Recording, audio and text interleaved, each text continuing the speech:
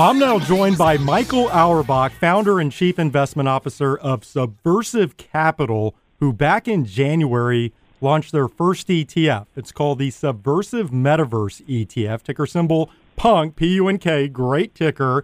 And this looks to me like it's just the beginning of what's going to be a number of products, given that Subversive currently has 5 ETFs in the hopper with the SEC, including 2 that caused quite a bit of buzz last week. The Unusual Whale Subversive Democratic Trading ETF, ticker Nancy, N-A-N-C, as in Nancy Pelosi, and the Unusual Whale Subversive Republican Trading ETF, ticker Cruz, K-R-U-Z, as in Ted Cruz. They also have filings for a cannabis ETF that has what I would call an ESG spin to it. There's a decarbonization ETF, a mental health ETF, and a food security ETF. So they're clearly targeting the thematic space coming out of the gate here. And Michael is now on the line with me from New York. Michael, welcome to the podcast.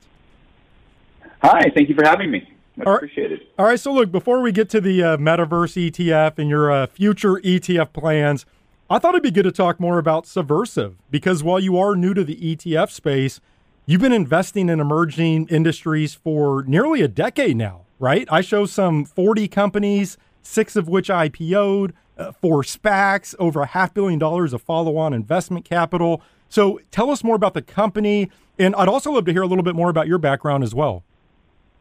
Sure. So I'm a commercial diplomat by trade. I've been working for the former U.S. Secretary of State, Madeleine Albright, for over a decade. She recently passed away, and I'm still a partner and an executive at her firm, Albright Stonebridge Group, which is a part of Denton's Global Advisors, which is a large international consulting firm. About a decade ago, a little over a decade ago, I also launched Subversive Capital as essentially a family office platform to invest in companies that require some type of government relations or regulatory support for the company to succeed, because that's my expertise, is working with governments and regulators. And so we made our first big bet in the cannabis industry back 11 years ago with Privateer Holdings, which spun out companies like Tilray and Leafly, Tilray was the first U.S. public company in cannabis on the NASDAQ, and Leafly went public a few months ago, and others. And then from there, we just diversified, and we invested in new types of metallurgy, transportation like Hyperloop. We've invested in companies in the psychedelic space and other biotech companies. Brain-computer interface is a new industry that we're looking heavily at. We're invested in a couple of brain-computer interface companies. Any company that sort of interacts with regulators is sort of our bread and butter and sort of where we fit. So we're a private venture capital firm. We've also done a couple of SPACs, 2 in the U.S. and 2 in Canada. 3 of them have successfully de-SPACed and are trading now. One of them will de-SPAC in the next couple of months, but that deal has been announced. And we launched our first ETF, just under a year ago with PUNK, the Subversive Metaverse ETF, and you rightfully say that we've got another 5 on file. And the objective behind creating an ETF practice, a registered investment advisor, as part of Subversive, was to continue to have the conversation that we find so interesting around some of these emerging industries, but to have it with the public. We think that we're picking themes that are really important to a set of investors that are looking to put money to work in a safer way than just picking individual stocks. And we're using these as a platform to have a larger conversation around food security and climate, and social justice when it comes to cannabis. And we just announced the congressional ETFs, and looking at what kind of democracy do we want? We're the only democracy in the world that allows our elected officials to buy and sell individual stocks. And so we're using these as a platform to have a larger conversation with investors, and providing them with access to a safer investment platform with great returns. Yeah, and can you expand on that just a little bit more? It's interesting. Clearly, you're an entrepreneur at heart, and anytime I see a new entrant into the ETF space, which is an ETF entrepreneur, I always ask, well, what put you over the top to make that dive? Because as you know, the ETF space, it's a tough business. It's highly competitive. It's really difficult to have success. Doesn't mean you can't find it. It's a very tough business. So what put you over the edge to finally get involved in ETFs? Yeah, so a couple of reasons. One, during the sort of the height of the bull market last year, a lot of money was going into some of the thematic ETFs, as well as like some of the larger players outside of the traditional ones like that BlackRock has, so like the ARK ETFs. And, listening to Bloomberg and CNBC and, your podcast and others, it seemed to really focus on sort of ROI as the sole and only reason why someone should invest in a particular name or in a particular basket of names. And I think we had a lot of particularly younger retail investors or less sophisticated investors or new entrants to capital markets investing really get excited about, Bitcoin's going to the moon, Tesla's going to the moon, and sort of all of these types of narratives around investing. And it kind of, it bothered me because as an investor, obviously I want my investments to increase in value, but I also want my values to be embedded in my investments. And I'm not thinking about it from like an ESG perspective because I think that that's a completely different conversation. I'm thinking that, Tesla makes a great car, but it's also a company that is, has a platform to do some really wonderful things to combat climate change. And so like when Cathie Wood gets on television, she's not talking about sort of the systemic issues around climate change and how that's affecting the world and affecting our society. And while investing in the electrification of vehicles or other climate-friendly transportation, not only is it a good investment because this is where the market is going, but it's also really good for the environment, and we're sort of at a tipping point when it comes to our climate.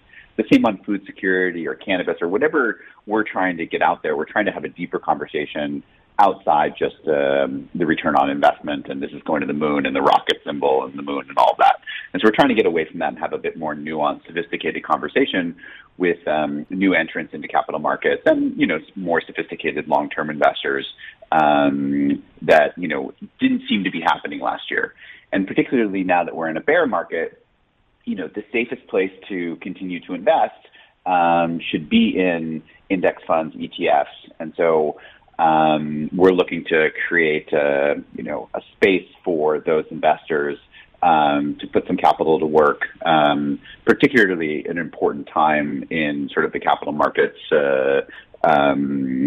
trajectory, as we will probably be in this bear market for a little bit longer before things get a little bit better in the capital markets towards the end of the year next year. Okay, so I think that's the perfect jumping off point to get into your first ETF, which is a Subversive Metaverse ETF, again, ticker symbol PONK. So I guess with the backdrop you just gave us, why start with a metaverse and then tell us about the ETF, which I know is actively managed? Sure. So we first filed the two ETFs together, both the cannabis one and the metaverse one. We delayed the cannabis one. We identified a new trust that would make it easier for us. It's complicated, the cannabis ones, because they're U.S. companies, but they trade in Canada, and you need to do it as a swap. And so it's just a more complicated animal. So we've delayed it, and we've refiled, and that will go effective soon. So that's why we only launched the one, which was the metaverse one. The metaverse one, we think that we're in a really interesting time when it comes to, how we consume and how we consume information and sort of where we're headed when it goes to a more immersive experience online, whether it's medical or for pleasure or music or video gaming. Whatever it may be, there are large companies and small companies building both the infrastructure, the application, and the way in which we are going to transition from sort of a 2D digital life to a 3D digital life. or not necessarily 3D, but more immersive, and that includes audio and augmented reality and virtual reality as sort of the minor component here. And so we wanted to pick a basket of names that were really trying sort of over the long term to create these more immersive environments. And we think, companies like Apple and Google and Microsoft are really on the cutting edge, NVIDIA are really on the cutting edge of this this burgeoning industry. We also, wanted to ensure that we were taking both a moral position and an investment decision when it came to Meta platforms, or formerly Facebook. And so we have a single short position that we launched with.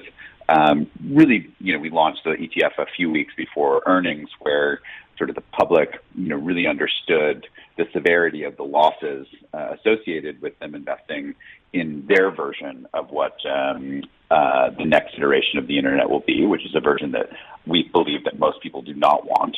And we also wanted to ensure that, our investors understood that we do not believe that Facebook or Meta are good custodians of our digital lives, as we see with a lot of the misinformation on the platform, and the dangers that other platforms within Meta, like Instagram, are for our children, especially our young girls. And we just wanted to ensure that we believe that people will continue to leave the platform, and advertisers will continue to leave the platform. But we also believe that Facebook is not the platform that is going to be the winner of the digital future. There's not going to be one winner, but it's certainly not going to be Facebook. That's highly interesting. So you're saying there's a singular short position in Meta? Yes, we have a singular short position among our basket of names. It's been, since day one, we've increased that short position over the course of the year. And we'll continue to have that on ad infinitum until Meta either completely adjusts their business model and their senior management. Michael, you sit at a really interesting spot, just given what you do across your entire firm. I'm curious, what do you make of the market environment around this space right now? Because if I look at the companies associated with your ETF, or really just the metaverse as a whole, it's been a tough year, right? I mean, in some cases, there are stocks down 50% plus. I think there are a lot of skeptics out there, especially when you start looking at the crypto side of things and how that ties into the metaverse. I'm just curious, what's your overall assessment of everything we've seen this year? Yeah, so we're sort of lucky that or not lucky. I mean, sort of prescient, if I don't mind to say it, to have that short position in Facebook, because our competitors in sort of the metaverse ETF space, usually their first or second position is Meta, because they're it's in the name, and Mark Zuckerberg has been outspoken about what he thinks the metaverse is, which is a sort of Ready Player One dystopian world that nobody wants. In terms of the other names, I think, if you just look at it from like a tech perspective, tech stocks are down significantly in this bear market. We think that there's that many of them are trading at significant discounts, and we'll see those stocks rise in the future. But the skepticism around the metaverse is something that I take very seriously. And so we see it very differently. Like, we do not think the metaverse is Horizons and Ready Player One and Bitcoin and blockchain. We see the metaverse as just a more immersive environment for your digital daily life. And that includes, AirPods and headphones and audio. It includes what Apple's working on with augmented reality glasses. It includes more immersive video game experiences and other media. And so, we're looking at what people are thinking about for sort of that. They're calling it Web3. We don't really call it Web3. It's just a natural extension of innovation when it comes to, how we spend our attention. And it'll be really interesting to see how some of the platforms that aren't even public yet or have access to the public markets yet will start to evolve into platforms that have more of a modern approach, or a more immersive approach to how we experience things. we're going to start to see it in things like telehealth. How we interact with our physicians. Just COVID in general. How we've done meetings through Zoom, while just the fact that our sort of mental space has changed the way that we interact with our friends and our colleagues, because we've been spending so much time away from the office, away from other people. Those experiences need to become more immersive and less 2D, and we think that we're on a path to that. And we don't think that blockchain and crypto and Horizons meetings by Meta are what the metaverse is. So I think that there should be a lot of skepticism about the loudest voices talking about the metaverse, but understand that our sort of general 2D sitting in front of a screen is not necessarily how we are going to spend our time on the internet over the coming decades. Michael, we only have a few minutes left here. I mentioned at the top the other ETFs that you have registered with the SEC, and as much as our listeners would love to have you go into great detail, especially on the unusual whales ETFs, I know you can't speak directly to these. You're in a quiet period, but what more can you tell us about your future plans? You started explaining at the top kind of your overall view of the world. I thought you did a great job of explaining how you're differentiated on the metaverse ETF. But can you just talk, as I think about these other filings that you have out there, again, the Democratic trading ETF, the Republican trading ETF, cannabis, decarbonization, food security, mental health. I'd love to have you just talk more about how you want to approach the ETF space moving forward. How do you want to differentiate here?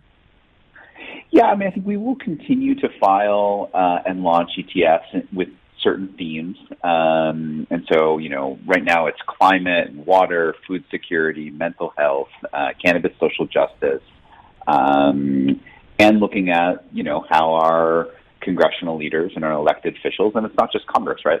Federal judges trade individual stocks. And Unusual Whales has done an incredible job of shining a light on what is happening in the only democracy in the world that allows this to happen. And so we couldn't be happier to have them as part of the Subversive family.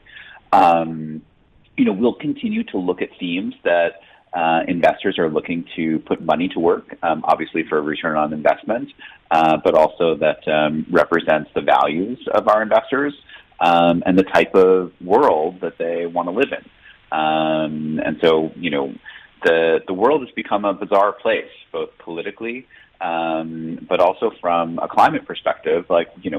These are dark times, and we believe there's a role for the capital markets to try to solve some of the systemic issues that we have, whether it's on the social side or our climate, or solving some world problems that the capital market space are uniquely positioned to help us with. And so we want to be at the forefront of those conversations. And we think once we, are able to scale this advisor, this RIA that we've spun up with these ETFs, I think towards the end of next year, you'll see us as one of the more formidable thematic ETF providers. Well, Michael, I know I, for one, am very interested to track your ETF journey moving forward. Very intrigued by what you're doing here. Certainly wish you the best of luck on that journey. Thank you for joining me this week. Thank you so much for having me. I really appreciate it. I look forward to when those new funds become effective. I'll come back on and we can talk in more details. Sounds great. That was Michael Auerbach, founder and chief investment officer of Subversive Capital.